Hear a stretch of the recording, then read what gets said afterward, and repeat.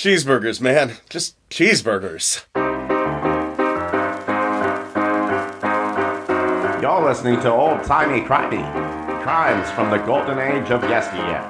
Now, here's your hosts, Christy and Scott. Hey, it's Old Timey Crimey. I'm Christy. I'm Scott. And I'm Amber. And we're all very disturbed. Oh my fucking God. Honestly, do you guys want to skip how are you this week and just get right to it so we can get it over with? I honestly feel like we need a little bit of a palate cleanser, just like a micro palate cleanser. Maybe we save it for the end. Okay. So that then we can move on with our lives. We have that cushion in between the horror and awfulness and the cheeseburgers. Mm-hmm. I will say this, if anybody out there has a bucket of ashes or salt, we could desperately use some here in Christy's driveway. Scott keeps getting stopped. Zero friction. Zero friction. And That's it's what she said. on a slope. Doesn't help matters. So, yeah, this week we are going to be talking about Peter Kürten, the Vampire of Dusseldorf. Why this guy isn't grouped in with some of the heavy hitters like Albert Fish and H.H. Holmes is beyond me. This is the heavy hitter. That's true. Yeah. Yeah, it doesn't. We're ethnocentric here in America, so that's one thing. Actually, I was thinking this week. I love the fact that probably sheerly because of the time period that we limit ourselves to, we do so many international murders, and international crimes. That to me, we've been all over the place. At least in the Western world, we haven't really hit too much in Asia or Africa or anything like that. But yeah, so I think it's always fun to learn about new things about new places as well, in addition to learning about horrible murders. But I mean, we went to school around here, so you know that they kind of put a lot of bad stuff in early America under the rug. We're just not going to talk about it. We want people to like us. The Native Americans gave us that land. Right? Right. It was a present. How can you not appreciate a present? Columbus should be honored. Here's a day. Here's a whole day for this truly horrible man. So, yeah, and in fairness, Americans like to hide stuff, and that's why I think a lot of this stuff is international. Yeah, that's very true, yeah. So, Peter Kürten, he was born in Kolmulheim, which is a suburb of Cologne, Germany, on May 26, 1883, to a terrible family. I mean, it is wretched and horrifying right from the beginning. It really, and then it just never lets up. Even if the parents would have been decent... Hint, they're not. No. But even if they would have 13 children, he is the third of 13 children. 2 died early, so okay, that's 11. Plus the parents, mom and dad, that's 2. 13 people living in a 1-bedroom apartment. Now, the thing is I was curious about this, because where I read it, it said 1 room. Yes. And it's entirely possible, especially it being Europe. Everything is very small. It was actually 1 room, because we'll get to later the dog handler that he was helping was in the same house.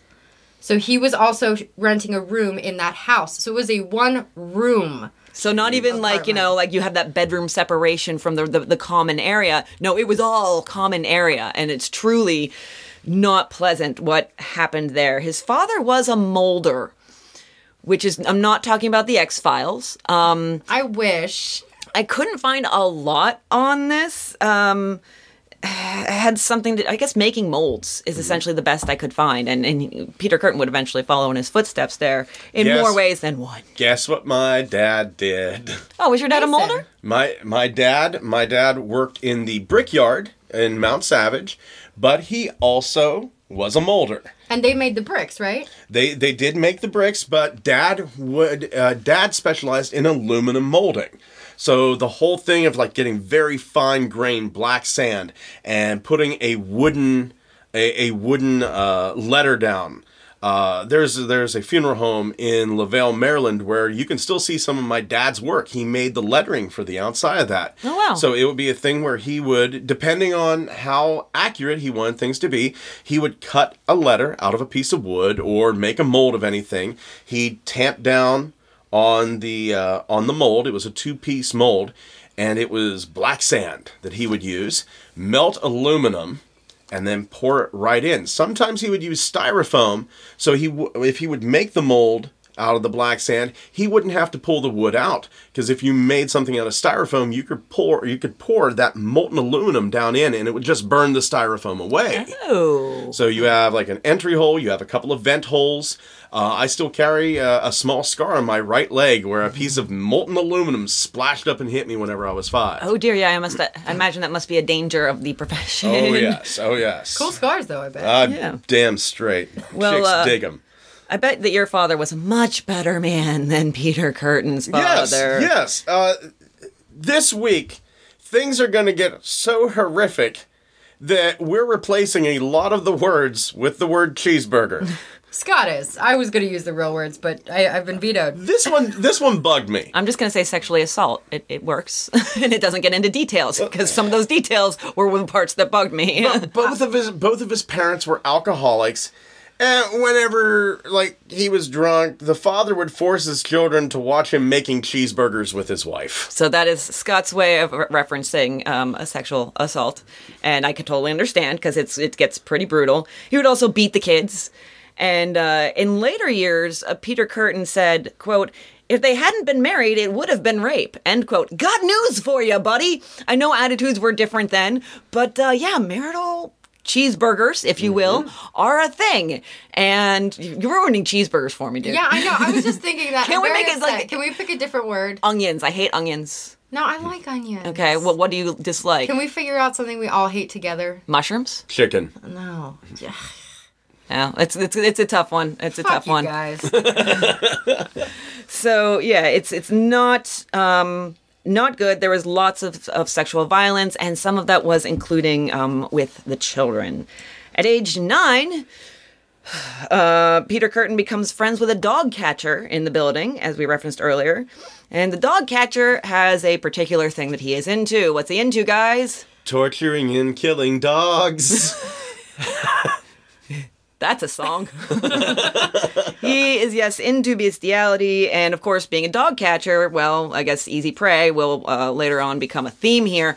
They start with dogs. Also at the age of 9, really starting young here, Peter Curtin drowns 2 classmates. Not one. No. Not one. 2, or at least he claims to. They were on a raft in the Rhine River, and Curtin pushed one overboard. One that could not swim.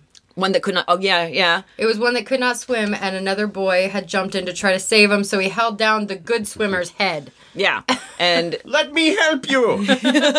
Bubbles are funny! Don't you like the bubbles? The bubbles, look at them. They spill up from the thing. You know no what? more bubbles. Interestingly enough, though, with this drowning that was ruled accidental, there was actually a story that I found that in 1888, when he was 5, he tried to drown a friend. So this was not the first attempt at drowning. This was just the first successful drowning. See, now this makes me think, whenever his father would make cheeseburgers forcibly with the mother, how much of this was asphyxiation? Because we know there is an erotic asphyxiation thing going on with a lot of people who like power against another person. Or, hey, if it's mutual, whatever, I'm fine with it. Just for the love of fucking God, be careful out there, people. Yeah, and just consent. Consent. Because everything, almost everything seems to deal with taking oxygen away from people. I mean, there's a time and a place for that. And there, well, not almost everything. There's a lot of also blood. I'm looking for bruises on your neck, Amber. So at age 13, he had a sort of relationship of sorts going on with a girl his age. 13, she wouldn't have sex with him, which 13. So many people aren't ready at 15, 16, 17. But she had no problem getting naked. Did really? No, he would, yeah. It's They flirt, they touch, they fondle. It's just that she wouldn't get down to the nitty gritty with them. She was all about the relish, the mayonnaise, the ketchup, but she is not about the entire cheeseburger. So she wouldn't have sex with him, and so he started accosting local barnyard animals, going straight to the bestiality. He would hit up the goats, the sheeps, the pigs, and he really seemed to enjoy stabbing them during the act, which is just new levels of horrifying, and we're going to hit some special new levels as we go higher. And I say special like, oh God. And that worked out for a while until one of the local farmers caught him with the pig. As was inevitable. He was very upset that he killed his pig. I mean, bacon. I don't know why you'd be mad about it, but I mean, I guess it's been defiled. So yeah, kinda. Maybe I don't want that bacon. I don't know. Yeah, there's a lot of bacon I will eat. I will not eat that bacon. You know, pork is usually salty, but this is really salty. No. So much no. And Amber's high-fiving him. I am not. My hands are staying over here. So at age 16, he actually steals all the household cash and runs away from home, which probably if he'd have stuck around, things might have potentially gotten better, because not long after that, his father was arrested for incest with his 13-year-old sister and jailed for 3 years. So, I mean, who's to say? We don't know. It's one of those, whatever happened. Which Things could have been first, the rape or the running away? Yeah, and so it could have been better, but maybe he would have still ended up being an incredibly messed up individual. No, because he is already doing a ton of damage at this point. That is true, but maybe it could have gotten reverted at that point. I'm thinking your brain's not done developing until you're about 25. I'm honestly thinking at this point, he's going to see this as a power vacuum, and he is going to fill it, and he becomes the abuser this time around. Oh, see, you see it much worse than I do. My lord. So he ends up living with a masochistic sex worker, which really just cements the deal right there. Like, you put a sadist with a masochist, and if everyone's consenting, that can be fine, but later on there's a whole lot of not consent, so... She submitted to making every kind of cheeseburger with him. Yes. I'm also hungry, so everything's getting real confusing here. I'm hungry, but I'm also sick of this. I had a pineapple cheeseburger yesterday. Okay. You're not helping. I don't know what you're talking about now. No. Focus. No. Go. Can we not call it cheeseburgers anymore? It's really rough for me. My stomach is so confused. So during and after this time that he ran away, he gets into petty crime. At first, it's just stealing food and clothing to get by, but he's got misdemeanors. He's in and out of jail, and he spends 1 month in jail for theft and 4 years for fraud at one point. And during this time period, his sadism moves from animals to people. It was a little bit on people already, what with the drowning and everything, but it goes all the way there. And he basically, from this point on, blames his sadism on needing revenge against society for being put in jail, for being put behind bars. It's always like, well, it's your fault. You put me behind bars. It's like, well, you did crime, so what did you expect? You did crime. You did crime, and probably badly. So what is the deal with him in solitary confinement? This was a weird and unique thing. Did you guys see this? Well, he liked it. I mean, then he could think his thoughts and masturbate freely.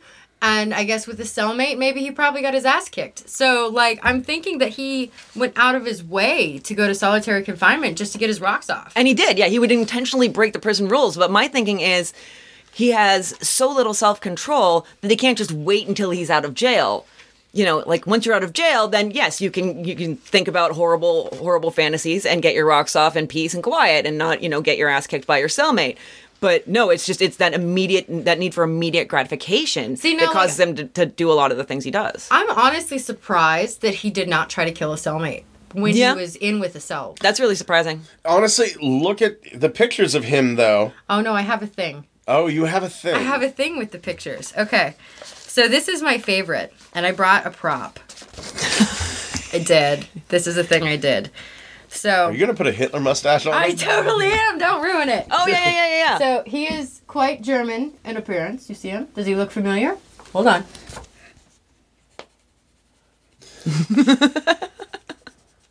Now, does he look familiar? It's the haircut that does it. It's the Germanness, really, that does it. He does have a very, but it's even his face, his facial structure, his facial features, they do have some Hitler-esque qualities, which is kind of ironic because the Third Reich would use his crimes as one of the examples of why they needed to crack down on society, which then ended up in people actually going and doing more horrible things in society. So that worked out horrifyingly. So, yeah, his fantasies included attacking people, burning things down. We see lots of arson. Hammer. And sabotaging trains. He just had these fantasies about sabotaging trains and this idea of, like having like trains crash, I guess, probably blowing up, some of that too. Well, both the idea. Arson and the trains is he wanted to see dead hobos. In 1913, he's looking for a place to rob around Cologne. And his general pattern seemed to be he would find apartments above pubs and taverns, and generally the residents would live in the apartment and work in the pub below.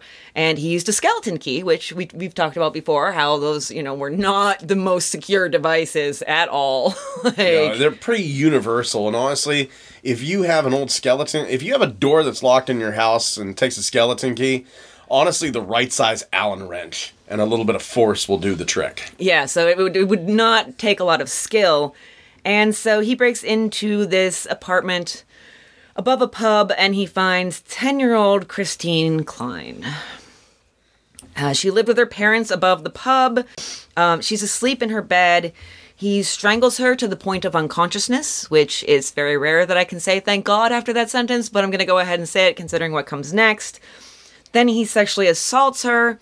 And then he cuts her throat with a pocket knife. And all the while, her parents are working right underneath while this is happening, which is just absolutely devastating. You know they must have spent the rest of their lives thinking, if I had just gone upstairs, like if I had just taken a quick break and run upstairs. But it's not, something that was done. It was, the kids were very independent and, she's just asleep in her bed. So they assume that she's safe. Yeah. Yeah, it's your own home. Yeah, exactly. You do. You feel safe, sometimes safer than you should. And we should be able to feel safe, but there are monsters out there. Yeah. So there are monsters out there lurking in the dark, and it's an unfortunate part of humanity. And this man is a truly unfortunate part of humanity. Now, later on, Curtin actually said that as soon as he heard her blood hit the floor, he made a cheeseburger in his pants. You're really confusing me with what cheeseburger is referring to. I don't think I'm ever going to want to eat a cheeseburger again. It's universal. There you go, Pizza Hut. You got more business now. We're all going to be like, pizza, no cheeseburger, no cheeseburger. Nobody's ever going to eat a cheeseburger again. Yeah. So there had actually been an argument between Christine's uncle Otto and her father Peter the previous night. The timing is kind of crazy here. Otto asked Peter for a loan. Peter was like, no, sorry. No loan, no money for you. And which is his right. Otto then said he would do, quote, something you'll remember all your life, end quote. And those words would haunt him for a little while. The authorities pinned it on Uncle Otto at first. And here is where I get a little pissed off. The cops found a handkerchief with the initials PK in the bedroom. And in case you haven't caught on, we're talking about Peter Curtin, and that's Curtin with a K. And the father of Christine Klein, with a K, is Peter. So yeah, the cops find this handkerchief with the PK initials with the bedroom, and we have Peter Curtin, PK, and Peter Klein, PK. And somehow the police are like, well, maybe Otto borrowed it from Peter. And it's a handkerchief with the man's with Peter Klein's initials, which granted, yes, are the same as Peter Curtin, but they don't even know who he is at this point, in his own house. Mm-hmm. How does this make you think, oh, well, that definitely ties it to the uncle? That just, to me, I'm beyond. The uncle was trying to borrow money. Maybe he also borrowed his booger rag. Who knows? Oh, yes. My mommy always used to call, it sounded like I said mommy. My mom always used to call Kleenexes snot rags. Don't leave your snot rags sitting around. Oh my God, I just had a flashback to my own childhood. She totally did say mommy, though. I didn't say, I said my mom always, and it kind of went weird. It sounded like mommy. I'll edit. Mommy. Just put it in the end. So to me, that whole thing, and also the weird coincidence of them sharing initials. I mean, it's not a huge coincidence, but it's not like they're the most common, not too many names start with K, and P is not the most common male name starter, so it just to me was strange. Curtin actually returned to the scene of the crime the next day, beginning a pattern there. He hung out in a cafe right across from the inn/pub where the parents worked, had a beer, and just sat back and listened to the local chatter, which was all about the horrifying thing he had done to a 10-year-old girl the night before. And he would go and visit her grave. Oh, yes. And just kind of play with the soil. And cheeseburger in his pants. And cheeseburger right into his goddamn pants, playing with the soil. You sick fucking monkey. You're ruining monkeys now, too? No, monkeys are dangerous. It's best that you stay away from monkeys. They're cute. I'll look at them from a distance. That's fine. They eat faces. Again, so do people on certain drugs. Just more proof that we're nothing but souped up monkeys. That is true. That's fair. He would later say about, returning to the scene of the crime, listening to people talk, he would later say, quote, that all the horror and indignation did him good. And he also really followed the trial because they didn't just say Otto did it. They had a full trial with Christine's uncle Otto. He was acquitted on the basis of insufficient evidence, thank God, because you have an argument, which granted some unfortunate words and a handkerchief, and I don't know what else they had, but I don't think they had very much. But I think this is him following the trial and enjoying it is his fascination with causing others to suffer. Even if he's not directly doing it by putting his hands on someone or using a weapon, he's watching Otto suffer through this horrifying process of being accused of his niece's murder and probably watching a family being torn apart, and he's just sitting back and laughing and enjoy it. And this murder would stay unsolved for 18 years. 2 months after the Klein murder, he breaks into a house in Dusseldorf in order to burglarize it once again. And once again, you have a girl there. She's 17 years old, and this is our first Gertrude of many. Did we notice the prevalence of Gertrudes? I did notice that. A preponderance of Gertrudes. But I mean, a propensity for Gertrudes. Oh, Lord. I can't stop. A gaggle of Gertrudes. A gaggle of Gertrudes. Yeah, it's Gertrude everywhere. It got hard to keep track of. So she's 17 years old. He strangles her. And when the blood comes out of her mouth during this process, spontaneous cheeseburger is. Yes. Spontaneous cheeseburger. And he escapes again with no one the wiser. You actually wrote that. Yep, you did. 1914, World War I begins. He is drafted into the military, but he deserts. And then after he commits a whole bunch of arson... You want to see my surprise face? Amber's showing us her surprise face. It's a very sarcastic surprise face. No. He is imprisoned. And then at that point in time, he's imprisoned until 1921. So this is actually, the war is passed long after, and then eventually he's released. And this is his longest sentence yet, and he is furious. He moves to Altenburg after this, lives with his sister for a while, and meets August Scharf, who there were a couple of confusing sources, very wildly moments. One said that he pretended that he was a POW with August. I saw that. Another one said something about he pretended to be the man that had jilted her at the altar, who she then shot. She ended up in jail for 4 years for that, and she had a lot of regrets and guilt. So that one was confusing to me because I was like, in what way was he pretending to escape the law, I guess? I'm not sure. It was very confusing. I tend to believe the POW thing. It just is the simplest explanation is very frequently the most accurate. So it could be like some sexual role play where it's like, yeah, I'm that guy you shot. Because that would get him the fuck off. Well, from what I saw, actually, was he at first lied and said he was a POW to get, like, the pity vote. Mm-hmm. But then came clean with her, and she wanted to stay with him to make amends for having shot her first almost husband. Yeah, she had a lot of guilt and regret over that would follow her for the rest of her life. The shooting. She thought by staying with him and being a good wife, that would be her repentance to get to see the pearly gates. And I mean, they were regularly cheeseburgery. But he said, I guess they did consummate the marriage, and then eventually they would only have sex when she approached him for it. Yeah, well, he could only cook whenever he was thinking about violence. That is true. Yeah. He had to be thinking about blood and fires and horrible things happening in order to actually cook, as you say. Mm-hmm. So these euphemisms are getting weird. He stayed in Altenburg until 1925 and got a job in a factory as a molder. Like we said, he would eventually follow in his dad's footsteps in that way. lived a pretty ordinary life, was active politically. Everything seemed to kind of calm down for him. And then it's going to get real, real bad. So I would like to take a quick breather here to talk about castle bears. So, wasn't that before we dive into the real bad stuff, we're going to talk about castle bears and bear moats. Wasn't that like that cute little 1990s cartoon on NBC right before they took away Saturday morning cartoons, the Castle Bears? I have no Bouncing idea. Here and there and everywhere. Unless you're making up that song, apparently the Castle Bears. So I don't know if he's telling the truth. I don't know either. I feel like it could go either way. So in Altenburg, there is a castle. I went and looked up a little bit about the area, like to find out interesting things about where our subjects end up. And so it's Altenburg Castle. In that castle, from 1952 to 1982, there lived a brown bear named Poldy. Oh, Poldy. Poldy. And Poldy lived in a zwinger, which is some sort of defensive enclosure built into a castle. He was the last castle bear. It's actually on a plaque at Altenburg. Last castle bear.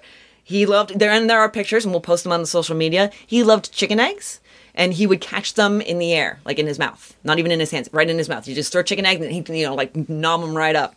To be fair, having a bear in anything makes that unbreakable into. Because I'm thinking about taking a bear and leaving it in my car. Leave the car doors unlocked. And I'm still just confused by the trajectory that we have gone. It happens. Rabbit holes, and sometimes the rabbit holes are necessary. This one, I needed a breather. Okay, fair. Okay, castle bears. I was seeing what was come, so... Feeding castle bears chicken eggs. Sorry. There's now a stuffed bear there, and it's pretty adorable. Can you also shove chicken eggs in its mouth? Probably not. I mean, you could try, but probably wouldn't smell very good. Nah. So I wasn't able to find out much, because this saying that the last castle bear, I was like, are there other castle bears? What am I missing here? Wasn't able to find that, but I was able to find out about bear moats. So moats, we usually think of as filled with water, and then there's the idea of alligators in the moat. That is actually pretty much a myth. And even the water, very frequently they did not fill them with water because of the fact that it doesn't have the most defensive advantages. A moat can be better used as a trench and for, a couple other ways. Pretty much the best defensive advantage it offers is knights in armor swimming in a moat, not going to get far and going to be slow. So, Český Krumlov Castle in the Czech Republic has had bears in its moat for the past 300 years. Do you think they got one in there accidentally at one point and went, God damn, this is really fucking effective. Let's get more in there. More bears! Don't feed it. War is coming. There were a few gaps in the 19th and 20th centuries, but other than that, they had those bears for 300 years, and altogether they would have a bear somewhere in the castle, I don't know, roaming around, trapped somewhere, I don't know, since the 16th century. And since 1907, so for over a century, that moat has been steadily occupied by bears. The last report was somewhere around 2006 that I could find, and there were 4 altogether. Actually, no, I'm sorry. I edit that. The last report was somewhere around 2017 that I could find. There were 4 bears. There were 3 bears. One of them died. I didn't want to get into the sad. Vok, who is 30, Katerina, who is 30, and Marie Terizzi, who is 20. They are cared for by bear tender Jan Cerny, who came up with the Bear Festival. Of course. At Christmas and on the bear's birthday, they have festivals and parties for them. They decorate the castle. They leave people come and leave piles of food. They bake a cake for the bears. People leave presents for the bears. And it's this whole huge distraction for the children who are like sitting at home, waiting for Santa Claus or whatever they call him in the Czech Republic to come. And so instead of, like having to wait, they go and they feed the bears cake. And it's this big, thing that they... Don't they have Krampus out there? I think they do. Maybe, so... Bears are way better than that. And I think the pooping boy, too. The pooping boy? Every Christmas, they hide an ornament on the tree in Germany and some Czechoslovakian countries. They hide, I think Spain does it too. They will hide an ornament of a little boy taking a shit. Whoever finds the little boy taking a shit first gets a special gift. Oh, the Irish have that too, but it's a pickle, not a boy taking a dump. That's very different things. Different things. In modern times, don't ruin pickles. In modern, you ruined everything else. In modern times, they actually have like celebrity pooping boy ornaments. Like you can get a Barack Obama taking a shit, Spider-Man taking a poop. We live in a really weird world. I just want to say that out right now. So somebody out there for Christmas, I want an ornament of somebody taking a shit. That's what I want. Gotcha. Get it for me. And for Christmas, I want to have a moat around my house. Filled with bears. No. Oh. Rabid platypi. Imagine the terror as somebody tries to like attack Castle Mort. The drawbridge goes up, and they look down, and it's like nothing but platypi foaming at the mouth and angry. That would be pretty terrifying. Yeah. There's a real psychological... Like, you can deal with the bear. How the fuck are you going to deal with a platypus? An animal so ridiculous that the first time a European saw it, they thought somebody glued a duckbill to a beaver and tried to remove it. It's also venomous. It has a rattlesnake fang for a foot. And it has rabies and is foaming at the mouth. Because they're mammals, so they can get rabies. Unless they're kind of like the possum where their body temperature is too low. I don't know. I'm not a platyputologist.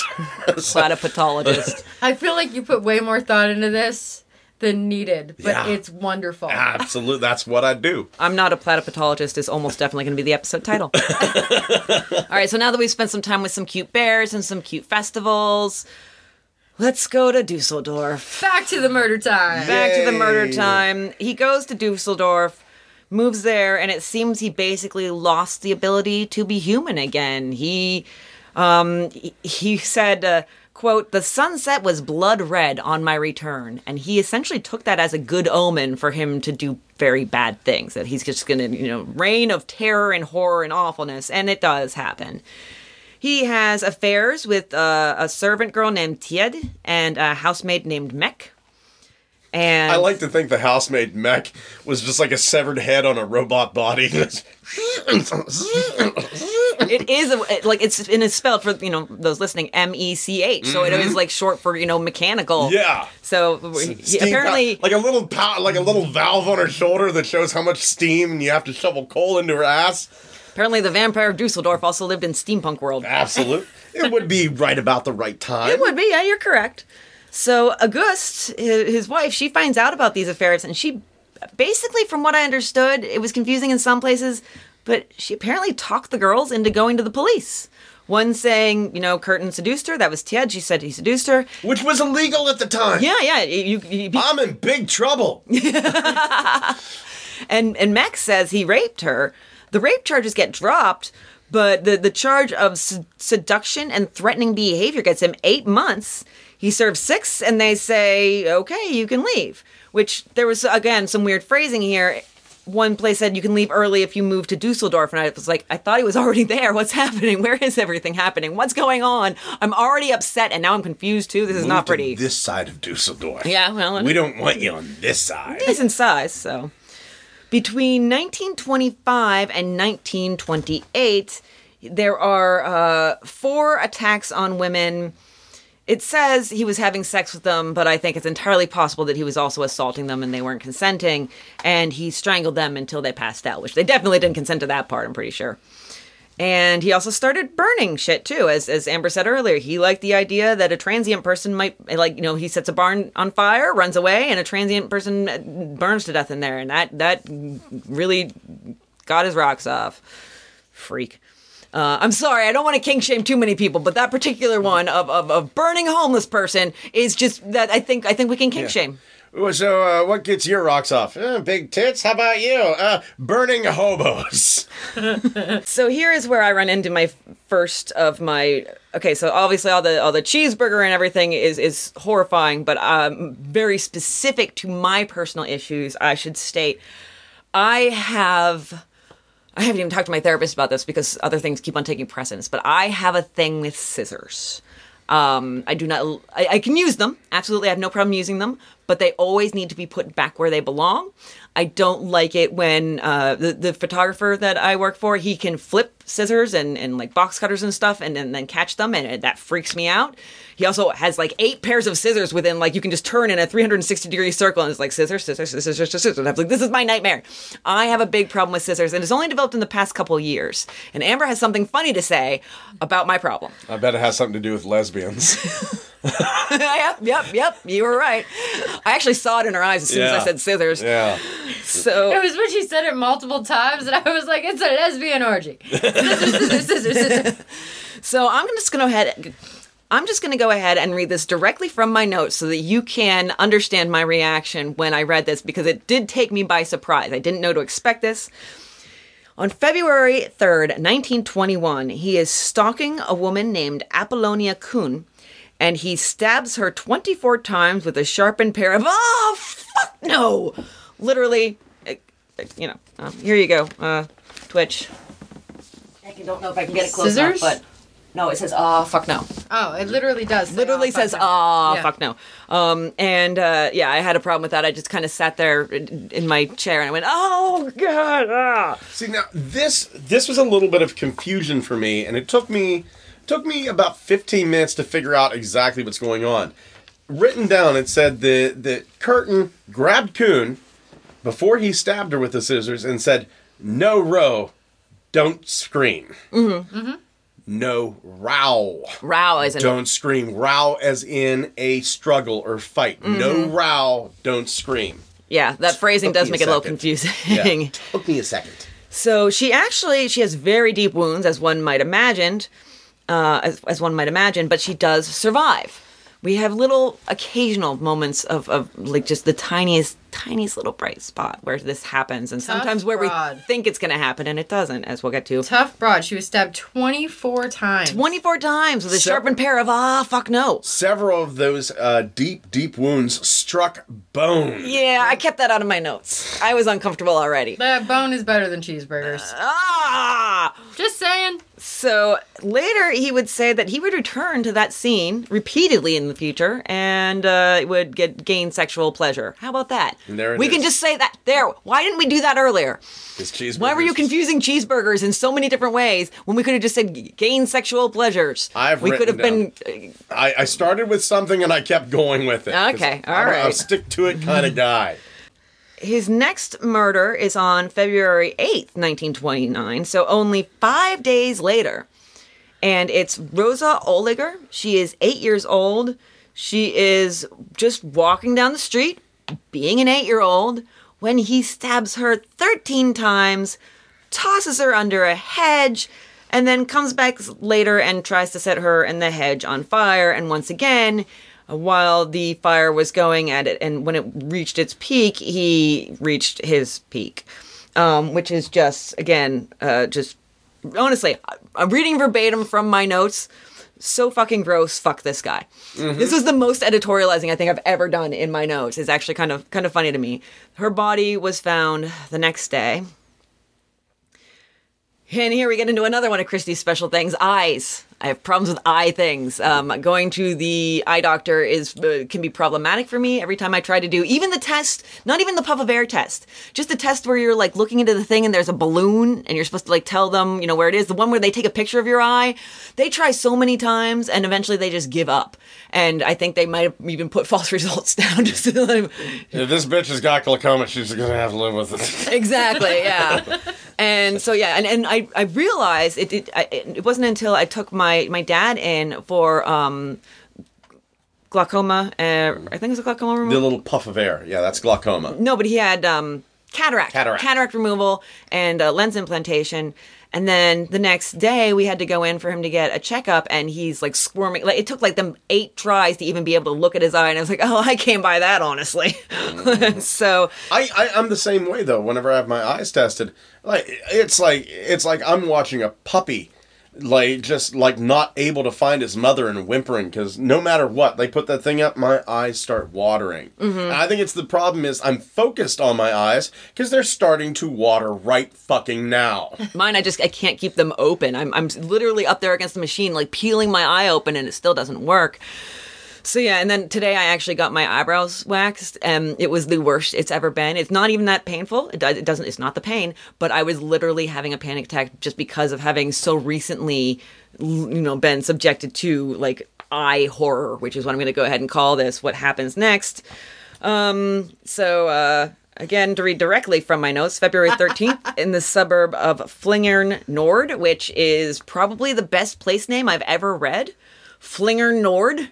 Love it. I don't love what happens next. If I ever have a kid, that's going to be another kid. That's going to be his name. So Carter, if I have another sibling for you, which I will never ever do, his name will be Flinger Nord. Yes, absolutely. I support this. I absolutely support this. So he stabs a 45-year-old mechanic named Rudolf Scheer over 20 times, especially around the head, back, and oh, fuck, noise, oh, fuck. To read directly from my notes once again. Or in the eyes, for those of you that didn't understand. It actually did happen, but I was trying to deny it and say, no, don't let this happen, but it was 90 years ago, so I'm a little too late. So, yeah, once again, he returns to the scene of the crime, and this time, dude's got some brass balls on him or just doesn't care. He talks to the police. So, I heard about the murder via telephone. That new fantastical instrument that Edison guy didn't create. I think it was actually Bell that did that. Guy was pretty good, pretty thorough, stabbing the eyes and everything. Nope, telephone again. Yeah, totally heard about that on the phone. Totally was not here at all. So, where are you going to be looking for this guy at so I can not be there? Yeah. And this actually came up during the trial. Eventually, this detective who did not hold much information back at all was not. Again, we're finding cops not really great at doing their job with the crime fighting. Everybody likes to talk about themselves. That is a big secret. If you just kind of shut up and let somebody keep talking, if you can give like an uncomfortable amount of silence, people feel the need to fill it. Oh, very much so, yes. Yeah, that's a trick that I've learned talking to customers on the phone. That's a fun game to play. Yeah, just, why isn't my cable working? Oh, there's an outage. See, I'm uncomfortable now. Yeah, see? See what I mean? That's an incredible amount of uncomfortableness. You feel the need to fill that. Yeah. And a lot of times they go, I need credit. We only give credit after 24 hours. And then another long silence. And then it's just like, okay, well, thank you for calling Comcast and have a wonderful day. That's actually one reason why we do the verbal pauses of those particular things. They're little filler, not even words. Because we don't like even the tiniest pause. So while we're stopping to think, we have to fill that space with that word, and then it just becomes a habit. Absolutely. And it's a great little habit to have. If you can enjoy the silence and just let it, people will give you all sorts of wonderful information. Love the silence. Enjoy the silence. Personally, I thrive off of making other people uncomfortable. I'll tell you. And I think the great thing is, I really believe the silence is nobody likes to be alone with themselves. That is true. Yeah, that is true. Mm-hmm. And I use it when I'm doing mock interviews with my students. I'll just sit there and, they'll come to the instance and I just sit there. It's really hard for me because I need to feel the need to fill that silence too, and also to help them out. And I'll just sit there and wait for them to continue, and maybe they'll offer up more information. Well, if you would ever I will come and stare at your students from the corner of the room. Awesome. Yes. Come to my class next Tuesday. I'll be outside the window. Double whammy. I'm actually having the interviews in my office, so it'll be super uncomfortable. Just me, my head, every 20 seconds just peeking up, looking back and forth, and dipping back down. But make sure they can see your forehead at least the whole time. Entire time. Coming back to it. Nope. So the detective even confirmed that he had talked to Curtin during the trial. He confirmed this, so he was truthful. He could have held back. It's not the first time. The Zodiac killer, well, maybe this was the first time. Maybe, yeah. But the Zodiac killer did the same thing. He sent a message going I was there. I talked to the police. You didn't catch me, and you know what? You still don't fucking know who I am. And he was right. Yeah. Ted Cruz's father. So I have a direct quote from a Crime Library article by Alexander Gilbert that I would like to share. Please. Quote, shortly after the spate of violations, an idiot named Staussberg was arrested for assaulting 2 women with a noose, end quote. And I would like you to know that Crime Library didn't come around until the mid-90s. So what the hell? We weren't calling people with any sort of, like disability or, like mental illness idiots then, were we? Idiot's older than that, and we stopped doing that. So I sat there and I was just like, what the hell? Idiot's actually a technical term.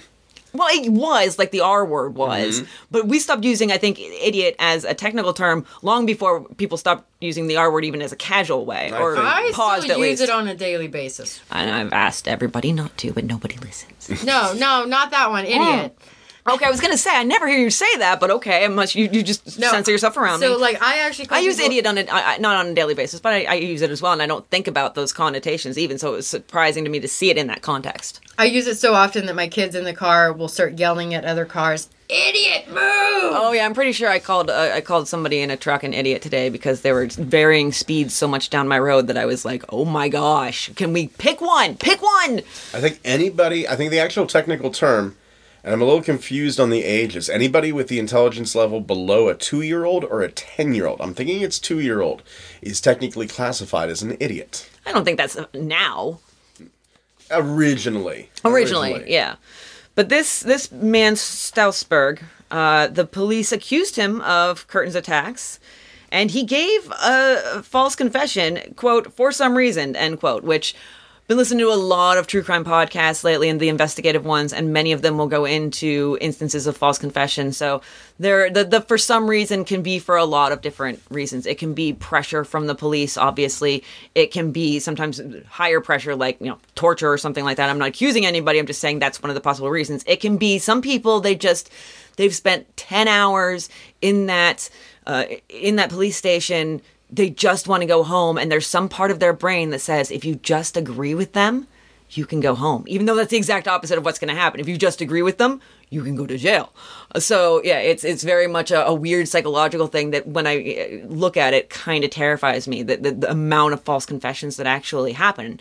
So, I mean, it's part of the reason that, like, the Innocence Project and stuff like that exists, is because, in addition to DNA now being a thing and you can get people exonerated who many years ago I feel like that's not. The main thing is because DNA is now a thing. DNA, but they also, like, the false confessions will come up frequently because it is a problem with some of the interrogation methods that they use. Yeah, and Curtin was leaving so much behind: blood, skin cells, semen. My God, if they had DNA, he would have been in jail within minutes. He probably would have been in jail at the age of 5. Yeah, fair. And so Staussberg, after he gave this false confession, he was taken to an asylum.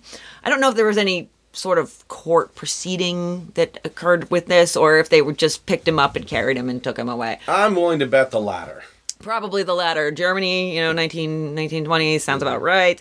So between March and July of 1929, Curtin tried to strangle 4 women, and this is according to his own confessions. A lot of these attacks ended up not getting reported. He even threw one into the Rhine River. Classy fuckhead. Now, the thing that a lot of people are probably already seeing is that he doesn't have a type. Men, women, adults, children, animals. Mm-hmm. He does not have a type. And it was this variety of attacks that actually kind of saved his ass for a long time, because the police are going like, maybe it's 12 people. Yeah. Maybe we're looking for 15 different serial killers. Maybe it's 52 elves in a trench coat all jumped up and made to look like one person. But he knew that, and he did this on purpose. Yeah. He switched his murder weapon not once but twice, knowing that they're going to start thinking it's copycats or other people. Sometimes he would strangle, sometimes he wouldn't, sometimes he would molest, sometimes he would not, just to try to keep all these people on their toes, thinking that it's multiple killers and not just him. Because it is those similarities that are the reasons that they make connections. Similar murder weapons, similar victim type. I will say that not across the board, and we don't know for sure because, like, some of the victims, we don't know anything about them. Some, even if we know their name, Rudolf Scheer, we don't know exactly, but I will say we do see a lot of people, vulnerable populations, a lot of domestic servants. A lot of housemaids, and they're calling like a 31-year-old woman a servant girl. But then in another article, it said she was 13. I was like, somewhere those numbers got transposed, and I can't figure out where. But yeah, so a lot of vulnerable. He goes after the prey that tends to be easiest frequently, and children, of course. That's the easiest of prey for a monster like this. So around August 8th of this year, this is the one that really fucking bothers me. I had to walk away for a while. He meets a girl named Maria Hahn, or in some cases it says he stalked her for a week prior to this. They arrange a date for August 11th. They spend some time together that day, and then he takes her to a meadow. It's just the worst place for this to happen. Strangles her, stabs her in the chest, and then sits astride on her chest while she begs for her life. And the attack lasts for about an hour before she dies. This woman suffered horribly, and it is absolutely brutal. Do you guys want to talk? Somebody else want to talk about what he did with the body and all that stuff? Because I need to take a break. No problem. I'm going to be here, but I'm just going to let you guys take the wheel for a little while. Or if Jesus could take the wheel, that would be great. He's not here. He's definitely not in this room right now, I guarantee you. So now this is the first time that he actually resorted to cannibalism, if I'm correct. I believe so. I know that he was very meticulous about it. He actually got rid of his clothes. His clothes were bloody. He didn't want his wife to go, "Oh, okay, you're coming home with bloody clothes." Yeah, well, she was working the late shift at the time, so he could get away with this without his wife knowing. But I actually have a note in here that he drank so much of her blood that he actually vomited. Mm-hmm.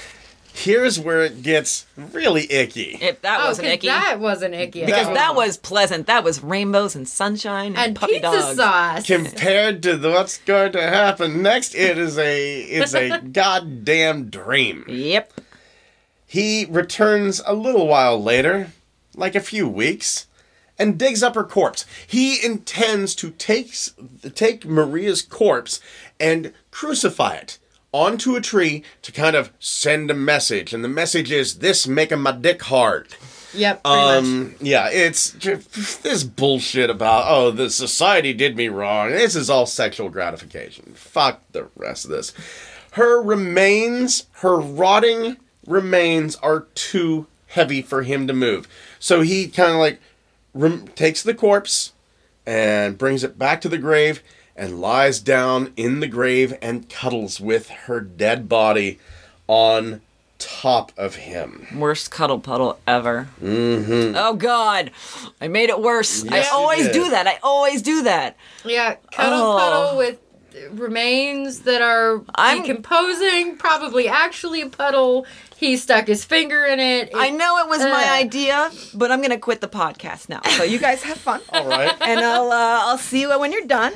So here's the thing. I'm going to go scream into a pillow. Here's the thing. Everybody has the visual, but you're not really getting the visual. I don't think they need to. I think they do, because I really want them to get this. Why? I want them to realize the smell, the taste. Do you have a therapist you should maybe be talking to about this? I want them to realize the fact that there are still small animals and insects living in Maria at this time. But why? Why do we need to? We can gloss over some things, I think. Yes, I feel like we should continue on. Forging ahead. Not editing that out. I can change the passwords. I'm just saying. And I can probably change them back. That's tied to my phone numbers. All right. So on the timeline, I'm going to break you two apart for a minute. Now on the timeline, is our next thing on the timeline the fair?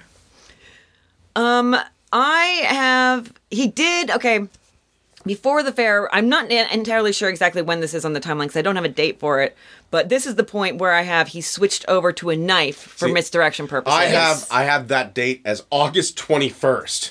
Okay, so that would be 2 days before the fair. Right. So 2 days before the fair, he decides he's going to change his murder weapon no more scissors. Now we've gone to a knife because we want to throw everybody off the trail. I'm also pretty relieved at the moment. Hooray.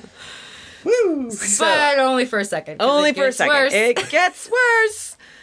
He stabs 3 people in the early morning / late night. It's kind of like, it's. I think it's that idea of it being like 1 a.m., which for some people it's like this is early in the morning. For some people, there's if you're still awake at that time, you're like, well, this is it's still yesterday in my mind.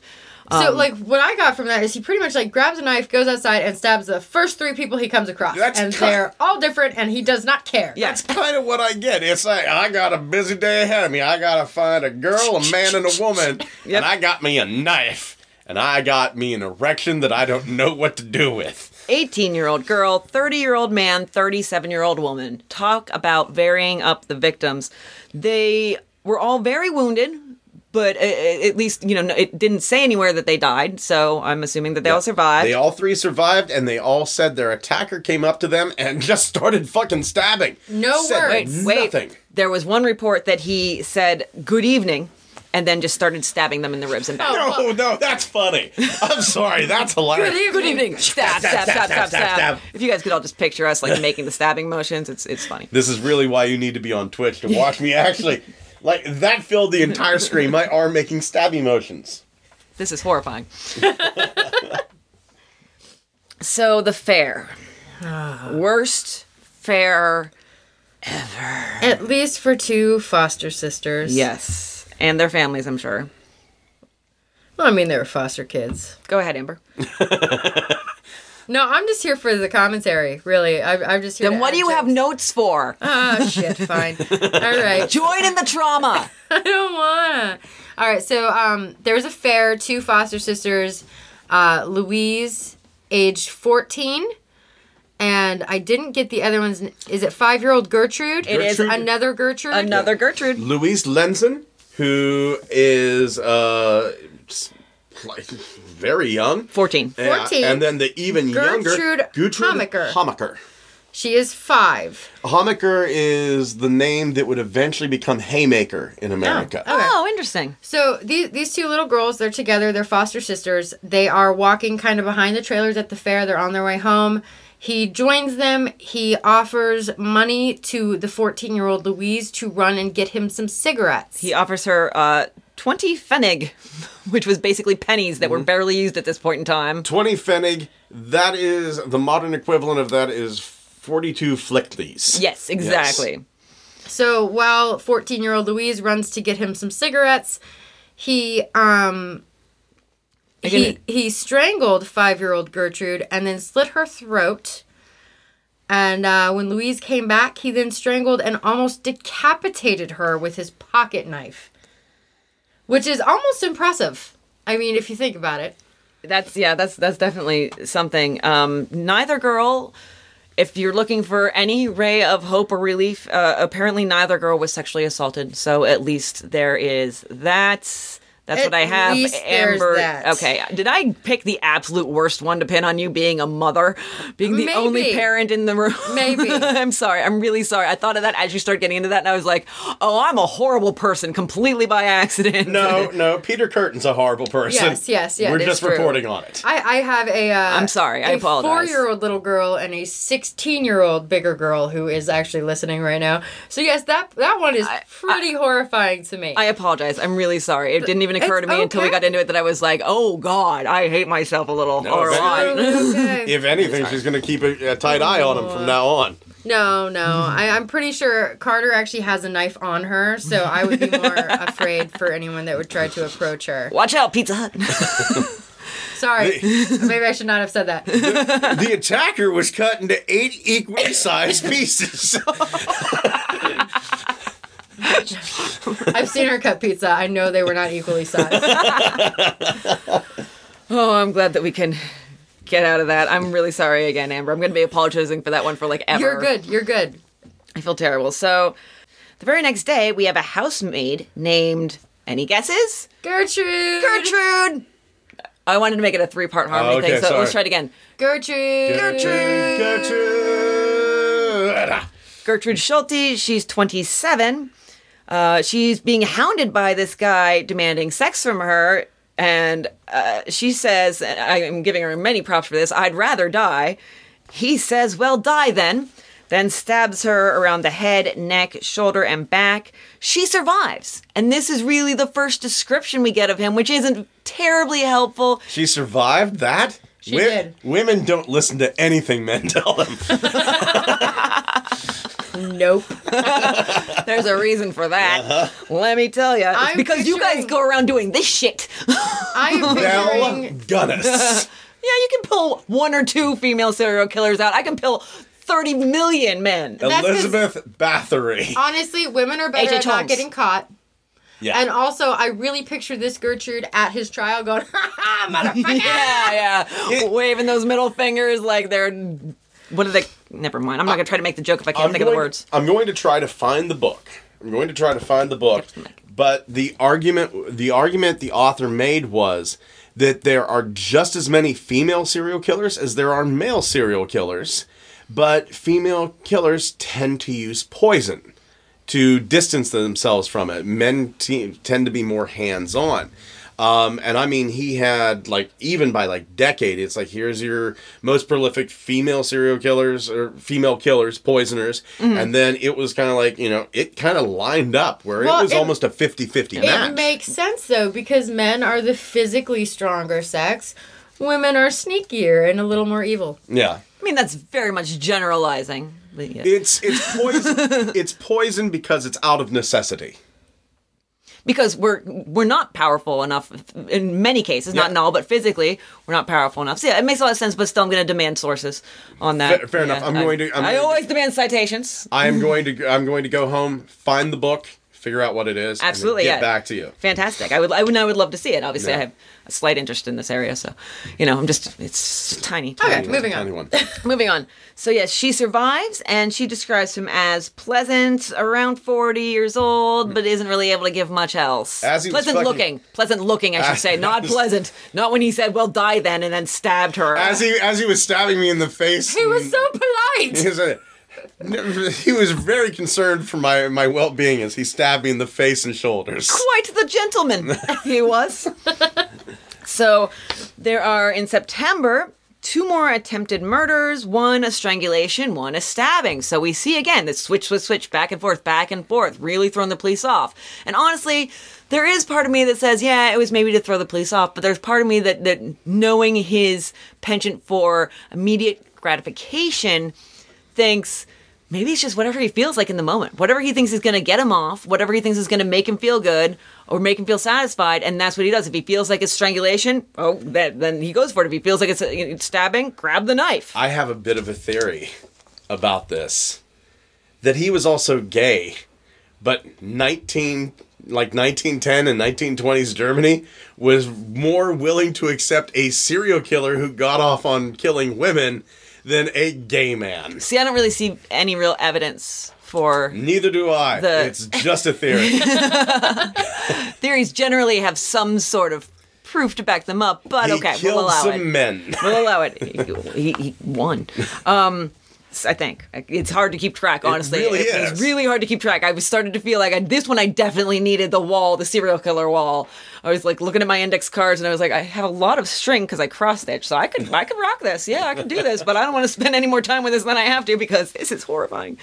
So on September 30th, Ida Reuter, she's a 31-year-old servant. Here again, we have it.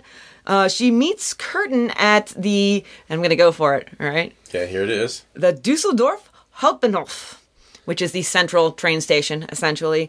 And she agrees to go for a drink at a cafe and then a walk, at which point he sexually assaults her and beats her to death with a hammer. Mm-hmm. New weapon.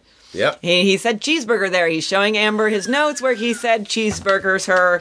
No, his note is fantastic. Made cheeseburgers Cosby style. Oh my God. That is the best one yet. Thank you. I love your notes. Thank you. So then on October 11th, another servant, Elizabeth Dorier. She's 22. She has almost the exact same experience. We see lots of repetition happening, like with the 10-year-old and then the 17-year-old burglarizing houses. And it almost is, unless he was stalking those girls, That seemed accidental. That seemed like, oh, well, I was just burglarizing another house and I just found another girl and, I'll just kill her too, like I did the last one. I feel like he just strolls around and whenever he sees like a girl emptying like a chamber pot into the street, he's like, gonna do that one. Exactly, yeah.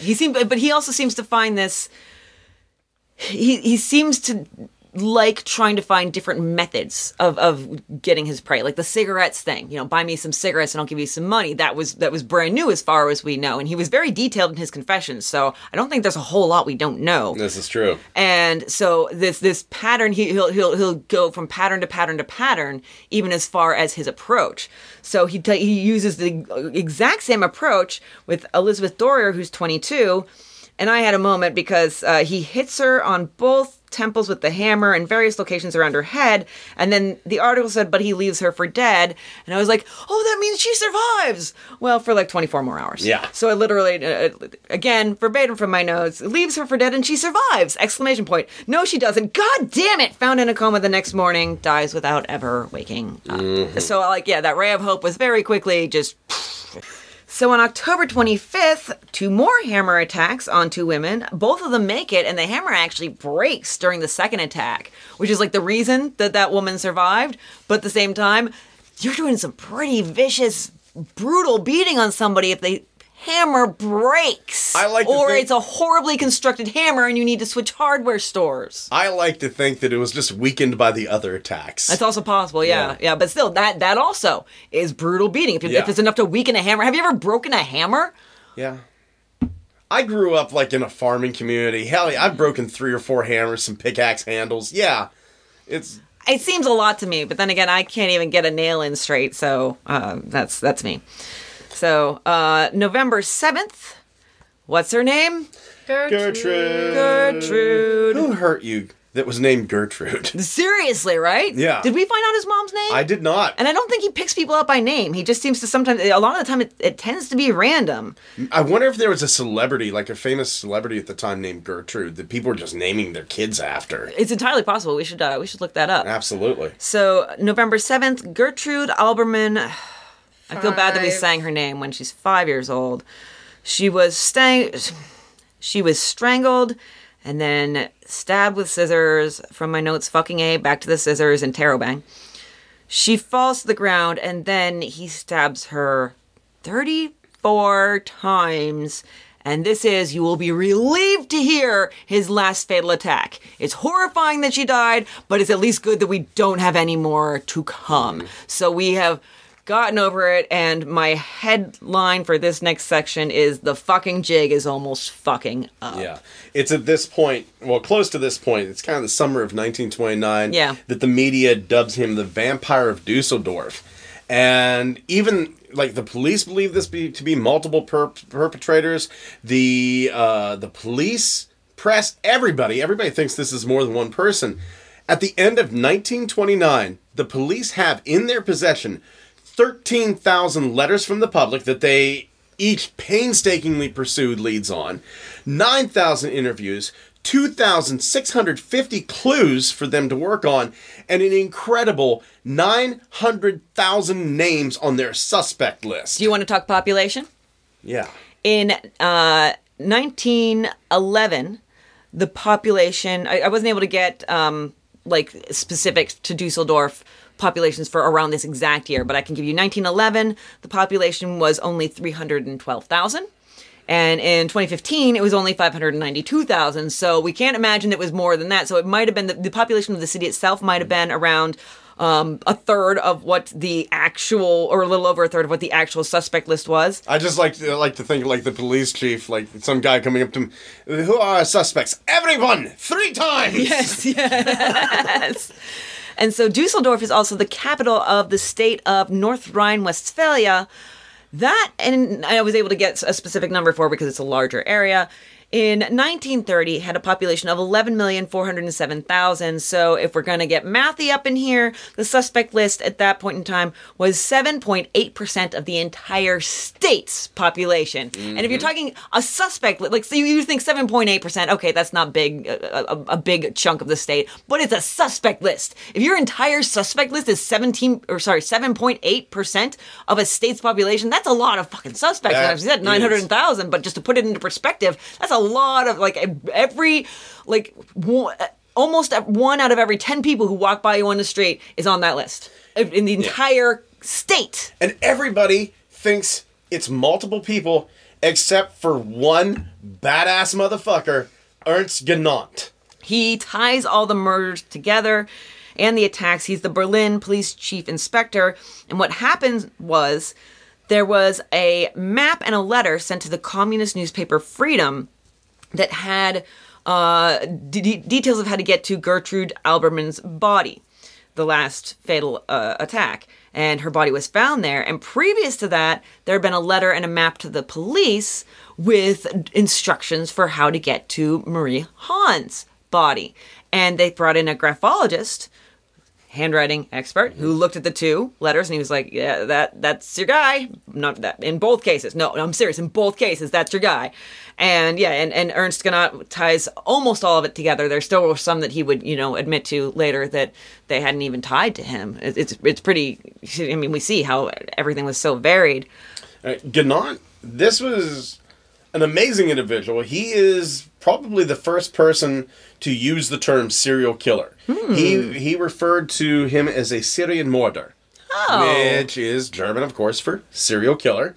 He is also credited with developing profiling way before, like, the guys who are, the series Mindhunter is based off of. He developed profiling, and he is the inspiration for Fritz Lang's Inspector Karl Lohmann. Oh, that's fascinating. I had no idea. That's awesome. Mm-hmm. This is the guy.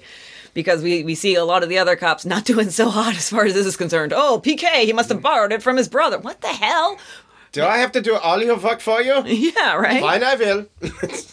So from February to May 1930, there were more strangling and hammer attacks, but no deaths, just 10 people maimed. I mean, that's no big deal.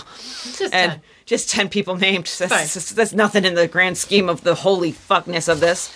And they all survived, and so they were all able to describe him to the police.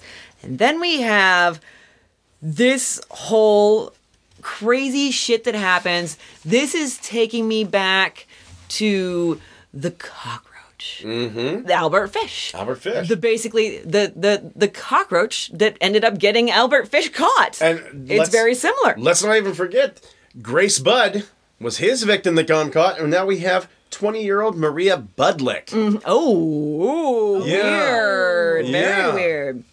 So she is at Dusseldorf Station. I decided not to be pretentious and say it in German again. Or also I didn't want to write it in German again. It was probably what happened. So many of the names I had this weird thing that looked like an uppercase B but wasn't. Oh, when I tried to transpose or copy and paste the link from the Wikipedia article over to my document, it turned into this whole mess of like percentages and everything because of the umlaut. That's all that did. Just that one umlaut over the U just screwed the whole URL up. And I was like, I don't want to mess with this, so I'm just going to write it out myself.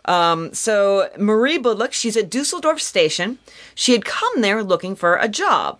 And this is where, so a man comes up to her, all right? And he says, hey, you're looking for a job. I'll take you to a hostel, find you a place to stay for the night. You first come to a city, you're looking for a place to stay when it's a brand new place. And he starts taking her through a deserted park, and she freaks out. Another man comes up and says, hey, is this guy bugging you? And she says, yeah, he is. And this is the part of the movie where you've only seen the men from the back, and the camera swings around to the helpful guy, and it's fucking Peter Curtin. You love stealing my reveals. Sorry. It's okay. You did it better than I could. Thank you. I like the camera thing. That was very good. So, as long as you keep doing them better than I can, which I'll just literally, I'm not going to come up with visual metaphors like that. I'm not good at it, but keep doing it better, and I will forgive you every time. I'm forgiven. So the knight in shining armor is Peter Curtin. Is the monster. The knight in shining armor is the fucking monster. It really is in most cases, but we just made it prettier. But in this case, like, seriously, I'm looking at this, I'm reading this account, and I'm like, this woman is, in this moment, the unluckiest woman in Dusseldorf, Germany, maybe the world. I disagree. She does survive, but in this moment, literally in this moment where she gets away from one potential predator and falls into the arms of the much worse. We don't even know who the first guy was, but I can guarantee you, Peter Curtin's much worse. The sad part is, though, is she was so nervous because she knew about the vampire of Dusseldorf. And then he's the one who, quote unquote, saves her. Yep. It's absolutely bad shit. Irony. And ebony. Together in perfect harmony. I needed that laugh, thank you. You're I welcome. needed that laugh. It's all still built up in my chest right now, and I think my shoulders are touching my ears. So, okay, give me one second. Everybody, I would like everybody, even you at Pizza Hut, everybody take your shoulders, draw them all the way up to your ears, all right? So all the way up, and then very slowly release, down we go, until they're kind of like sloped and fully relaxed. No, and it just still there. it fills my body with this feeling of, I don't give a fuck. And it's wonderful. Back to Maria, yes. She basically, Peter Curtin says, come back to my place. And so she goes, and then it's obvious what he wants, and she says, I'm not down to fuck, so I would like to go somewhere else. There were different accounts in different places. I'm going to go with one, so as not to cause confusion. He attempts to strangle her. She screams. He lets go and actually lets her escape, but only once she says that she doesn't remember his address. So some of this doesn't necessarily happen in the apartment. I believe it happens as he's actually taking her to a hostel, supposedly. That's actually what I have, is that he was leading her away to find somewhere else to stay. There was woods. He grabbed her, raped her, and then led her back to the tram before letting her go. Yeah, and she did... Because she screamed that he actually... And it was only because she said she didn't remember his address, which is key, because she's a smart cookie, this girl. She knew. She knew where he lived. At the very least, she knew the street. So, but she doesn't go to the police, is the thing, which you don't have a lot of power. And also, something like this happens, even today, in America, something like this happens to you, and psychologically, it takes a lot to process and to actually come to terms with it and put a name on what happened. And we have names for it. And back then, they didn't even necessarily, might not have even called it rape. Well, and there was a stigma to being a victim. Yes, exactly. There's so many different issues and so many different reasons. I do not blame her one bit for not going forward. I would not blame any sort of sexual assault victim today for not going forward. It is the most difficult thing you can do, because so many times the police don't believe you, or of course it's the usual cliche of, well, what were you wearing? Were you drunk? And so, yeah, I don't blame her one bit. But what happens is she does send a letter to a friend describing what happens, or what had happened with Peter Curtin. The letter had the wrong address. So either a clerk at the post office or the person who accidentally received it, one way or the other, somebody received this letter, opens it, reads it, and is just like, oh shit, I think I need an adult. And if that adult was wearing a police cap, that would be really helpful right now. And then the camera pans around and it's Peter Curtin! Peter Curtin in a police cap. So the police get the letter. They get a hold of Marie Budlick. They get her to talk. She says, I've got the address. She takes the police to the room where he's staying. Landlady's like, yep, he lives here. He shows up while she's there. And then he sees she's with like a couple of men who look kind of vaguely coppish. And he's like, I'm going to nope right the fuck out of here. Smoke bomb and gone. Mm-hmm. And he, after that, goes to his wife and confesses to the rape of Marie Budlick. And then after a few days, he's like, all right, and there was this other stuff, it's so silly, like blood is really tasty. And also it makes me cheeseburger. Mm-hmm. And there were some scissors. Did you notice the bloody scissors when you were wrapping the presents last Christmas? I thought you would have noticed. Why didn't you say something? I would have totally explained it with the fact that I stabbed someone 24 times with them. Okay, rage. Okay, all right, rage, letting it out, shaking my head. So he says, I did all these things. I am the vampire of Dusseldorf.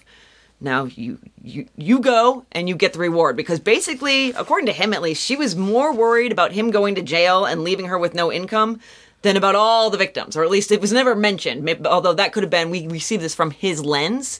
From his lens, he doesn't care about the victims either. So if at any point in time she said, all of these poor people that you killed, men, women, children, or, harmed or completely traumatized in one way or the other, what about them? What about their lives and their families? And in his mind, that's just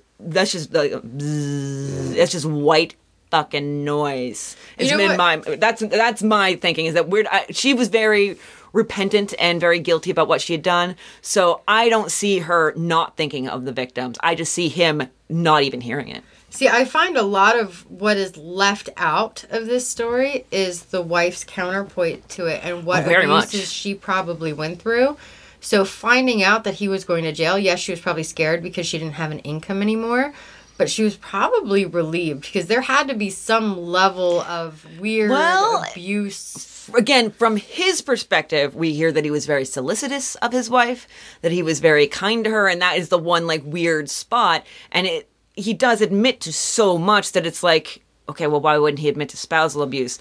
But at the same time, again, so much of it is so detailed and it comes straight from his mouth that can we trust the source? Yeah. I think this is probably the last person on earth I would trust. I'd trust him as far as the details of the murders he confessed to because, they were able to match a lot of it up. I don't trust anything that you could say, well, he never said he abused his wife. Well, that may have just been, a Tuesday. Well, it's Tuesday. I beat the wife. And so in my mind, I agree with you that she there's every probability, we don't know for sure, but there's every probability that she suffered a lot of abuse at his hands. And one thing he did say is that after he came clean, she wanted him to kill himself and said that she would then kill herself next, kind of a Romeo and Juliet thing. Now, did she have intentions of actually doing so? I don't know. But then that's how he came up with the plan to get her to turn him in and get the reward money. Mm-hmm. Yeah. And that's basically what she did. Go to the police. She eventually went along with the plan and she goes to the police. She tells them everything, says he's going to give you a full confession. He will let out everything. They go and they arrest him at gunpoint. She was supposed to meet him somewhere at a church later that day. And they're like, well, we'll just, do you mind if we join? We'll come along. We'll just tag along. We'll be very quiet. You won't even know we're there except for the part where we're arresting your husband. Be very, very quiet. We're hunting a goddamn serial killer. Right? So they arrest him at gunpoint. He just smiles and says, there is no need to be afraid. Well, I beg to differ once again, you sick motherfucker. That's whenever you just went, more guns. Yes, more guns. All the guns. Every gun we have. Maybe a cannon. Does anybody have a cannon? I have a stick of gun. You're no help, George. Oh, you said gun? No, I don't have one of those. So he confesses. He says, I'm the vampire of Dusseldorf, and here's a few more that you didn't even pick up on. He confesses to a lot. 68 crimes, 10 murders, 31 attempted murders, blood drinking from several victims, and the death of one swan. Yes. That didn't he decapitate the swan and drink the blood? Mm-hmm. Yep. Which has got to be like having a built-in straw. That's got to be like the juice pack for him. Oh, God. It's a Capri Sun for vampires. Am I white? Because I feel like all the blood literally has just drained and just out of my body entirely, along with my soul, and fled somewhere else. Oh, we're going to hell. Jesus Christ. So, he basically, without any prompting, or barely any prompting, it's not like they were like, did you kill Marie Hahn? Did you kill Christine Clark? No, without any prompting, he just goes, all right, so here's where I started, and then this happened, and then this happened, and then knives, scissors, hammers, strangulation, cheeseburger. He just tells it from beginning to end, and he's very highly detailed. He remembers so much. He had like a photographic memory. At least as far as the violence was concerned. A lot of other stuff in his life was kind of hazy. They say that with serial killers, like a lot of psychologists say, like, serial killers develop like a near photographic memory. They are able to relive each one of their kills, like remember every stinking detail. Well, and especially because that's the only way that he could get his rocks off. He would probably cheeseburger in his pants to the memories of all the horrible crimes he committed. What a great album. That sounds like a 1970s... Cheeseburger in my pants. To the Memories by Perry Como. Speaking of albums, he said that if while strangling a woman, I'm just going to go ahead and, I'm sorry guys, but be a grown-up and use the word. Oh. If he ejaculated while strangling a woman, he would apologize. We were talking about ejaculation. We were hungry. He would apologize if this happened while he was, he's strangling her, it happens. He then apologize and say, quote, "That's what love is all about." To which I say, okay, Michael Bolton. I love this though. Like Calm down I with the kind of in a sex. weird way love this. So if he came too fast, he would apologize and let them live. If it took him a while to get to climax, they would die. So this is the only time in your life that you're really hoping for that 10-second smash. Like, Because it's going to be followed up. If you don't get the 10-second smash, it's going to be followed up with a 10-second smash. yes. Wow, you guys know how to make a horrifying thing even more horrifying. You're welcome. High five.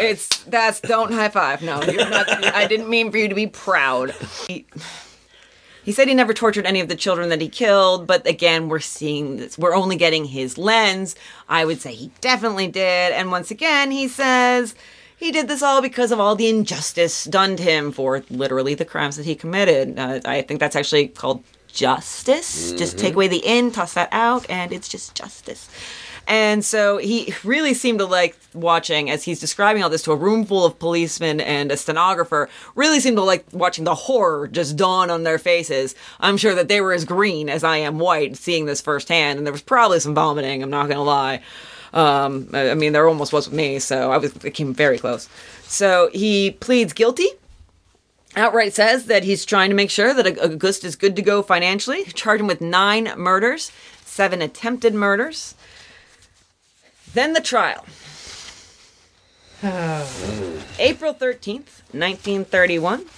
They made a special cage that went up to his shoulders so he couldn't escape or be attacked. Either one, like either get out or be killed.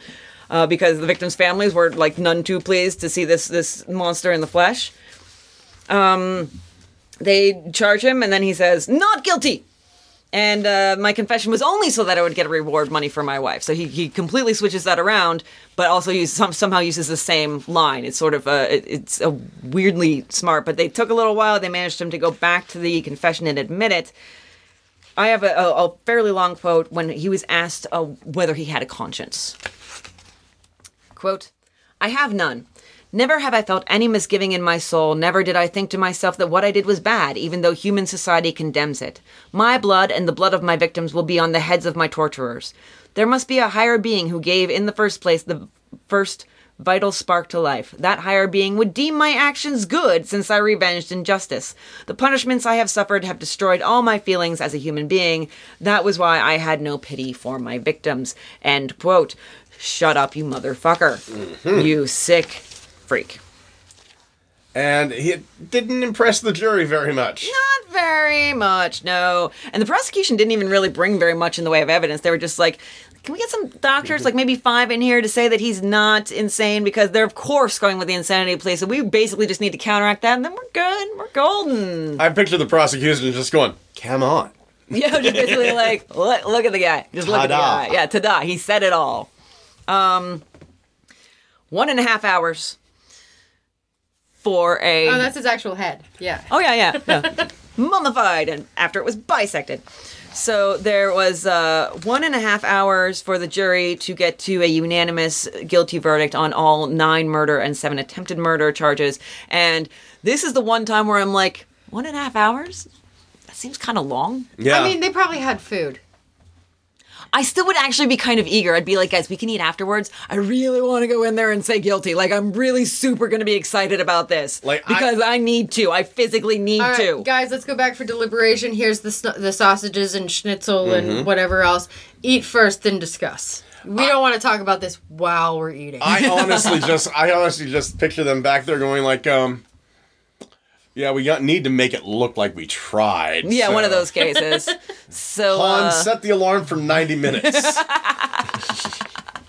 Okay, Google, set an alarm for 90 minutes. Oh, I'm sorry if I just set off your Google whatever.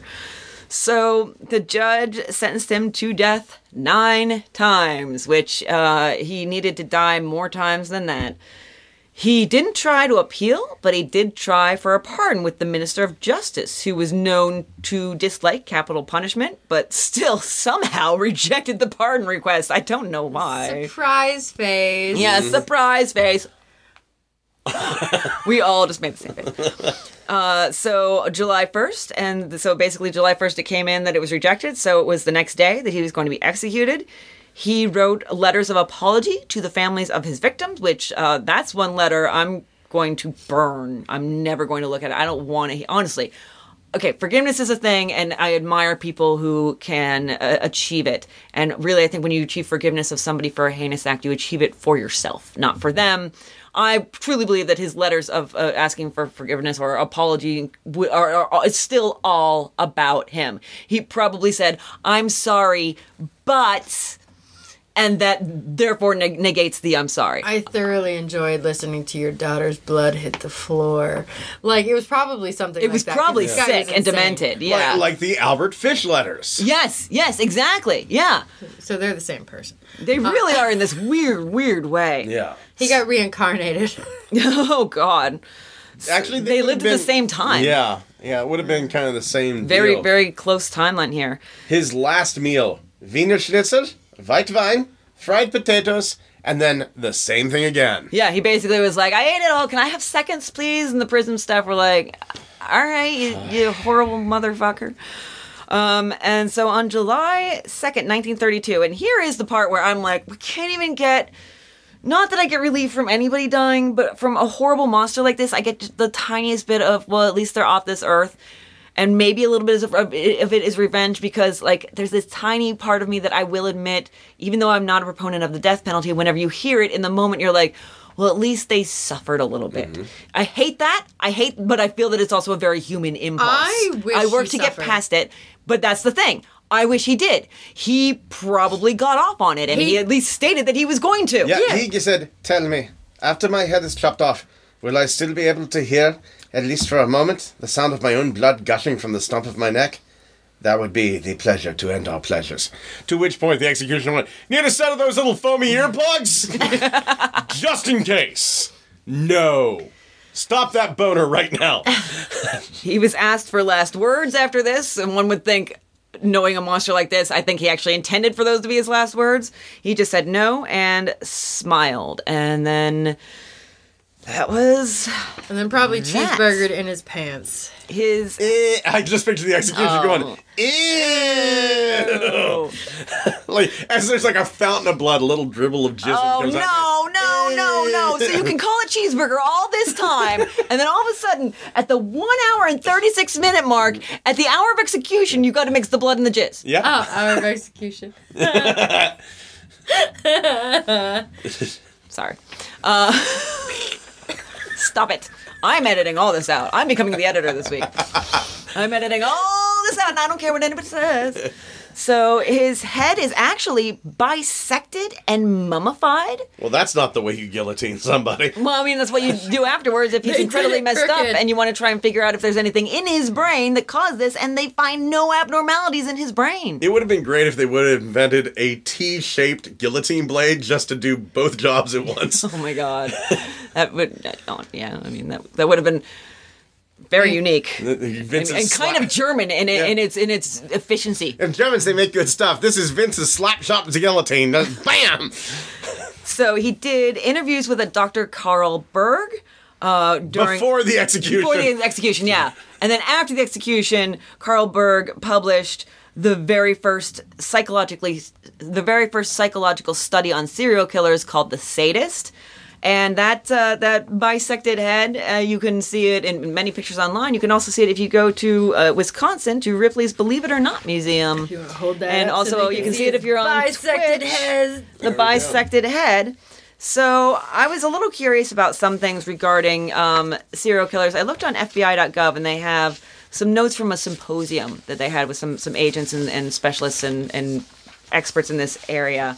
And I was curious because the motives seemed so not necessarily conflicting, but coexisting. That whole revenge against society, but also sexual pleasure. And I was like, okay, so is this a thing? So just for our education, the FBI .gov symposium says that, and this is fairly obvious, but also I think it bears stating, a serial killer may have multiple motives for his crimes, and those motives can evolve even within a single murder, and also throughout the entire of their murdering career.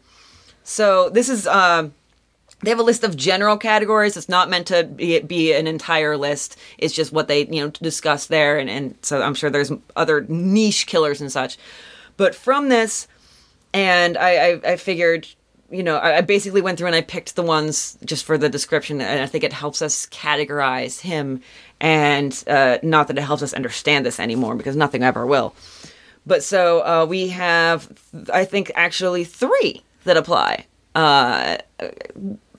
Probably in varying quantities throughout his entire, everything he did, every murder he committed, an attack and such. Anger. To quote from the website, anger is a motivation in which an offender displays rage or hostility towards a certain subgroup of the population or with society as a whole. He at the very least said that was his motivation, so we can attribute that. Then sexually based is a motivation driven by the sexual needs / desires of the offender. There may or may not be overt sexual contact reflected in the crime scene. So that was interesting to me, that you're not always going to necessarily see evidence of it. And because then half the time it was in his pants. Exactly, yes, in this case. And then the one that I felt was kind of, there's not a lot of evidence towards it, but I think there's some evidence towards it. Power thrill is a motivation in which the offender feels empowered and or excited when he kills his victims. So not necessarily, they say excited, they don't specify sexual excitation or just emotional excitation. But I think given the environment he grew up in, where he felt powerless and the only power he really saw was violence, I think we could say that there was at least partially sometimes this was part of his, motivation. I mean, for all we know, when he stabbed the mechanic, the guy reminded him of his dad. Mm-hmm. I'm seriously highly in the realms of speculation. We have absolutely no evidence of this. I'm just saying that there's, possibilities that sometimes that power thrill may have came in. When Dr. Carl Berg wrote his book, The Sadist, he said, I think it was 90% sadism, 10% revenge / anger. And I felt that was probably true. I think that he didn't necessarily want, as much as he was able to admit that he did these things and that he gained sexual satisfaction, I think him saying, I did it because of the sexual satisfaction was a whole different thing. So he felt maybe more justified if he said, well, no, I did it because society did me wrong. So that's just my personal theory. It may be entirely inaccurate, but I was just curious to delve a little bit into the psychology behind it and to the motivations. To be fair, society does have kind of a really dim outlook on people that murder children and drink their blood. I mean, I personally do have a dim outlook on those people. Like, I really wish he would have just had, like, an autoerotic asphyxiation thing. Like, he could have David Carradine himself on a door, and we wouldn't be talking about him now. At all. No, not at all. That would have been super. That would have been really super, yeah. So, do you guys have anything else on Peter Kürten, the Vampire of Dusseldorf, scourge of humanity in general at this moment? I'm just still picturing him drinking from a swan's neck like it's a Capri Sun. Capri Sun goose. Sometimes your visual metaphors are actually not welcome. Just want to say. Oh, no, don't make sound effects. All right, so that was horrifying, and these two are high-fiving. No, that was a high turkey. They high swanned. Now I'm in it. Fuck.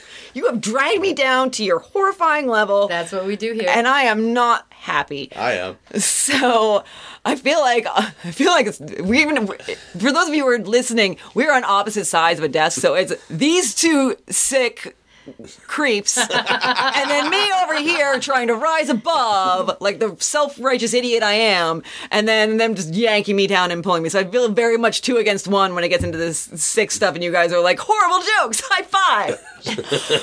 So that was Peter Kürten, the Vampire of Dusseldorf. Thank you very much for listening. Oh yes, let's cleanse, please. Let's cleanse. Talk about a good thing that has happened to you in the last week or so. I know it's been a rough week for some of us, but if you can find one moment of sunshine, I think it would help both our listeners and us psychologically. The weak anthropic principle. That made me happy. That made me very happy.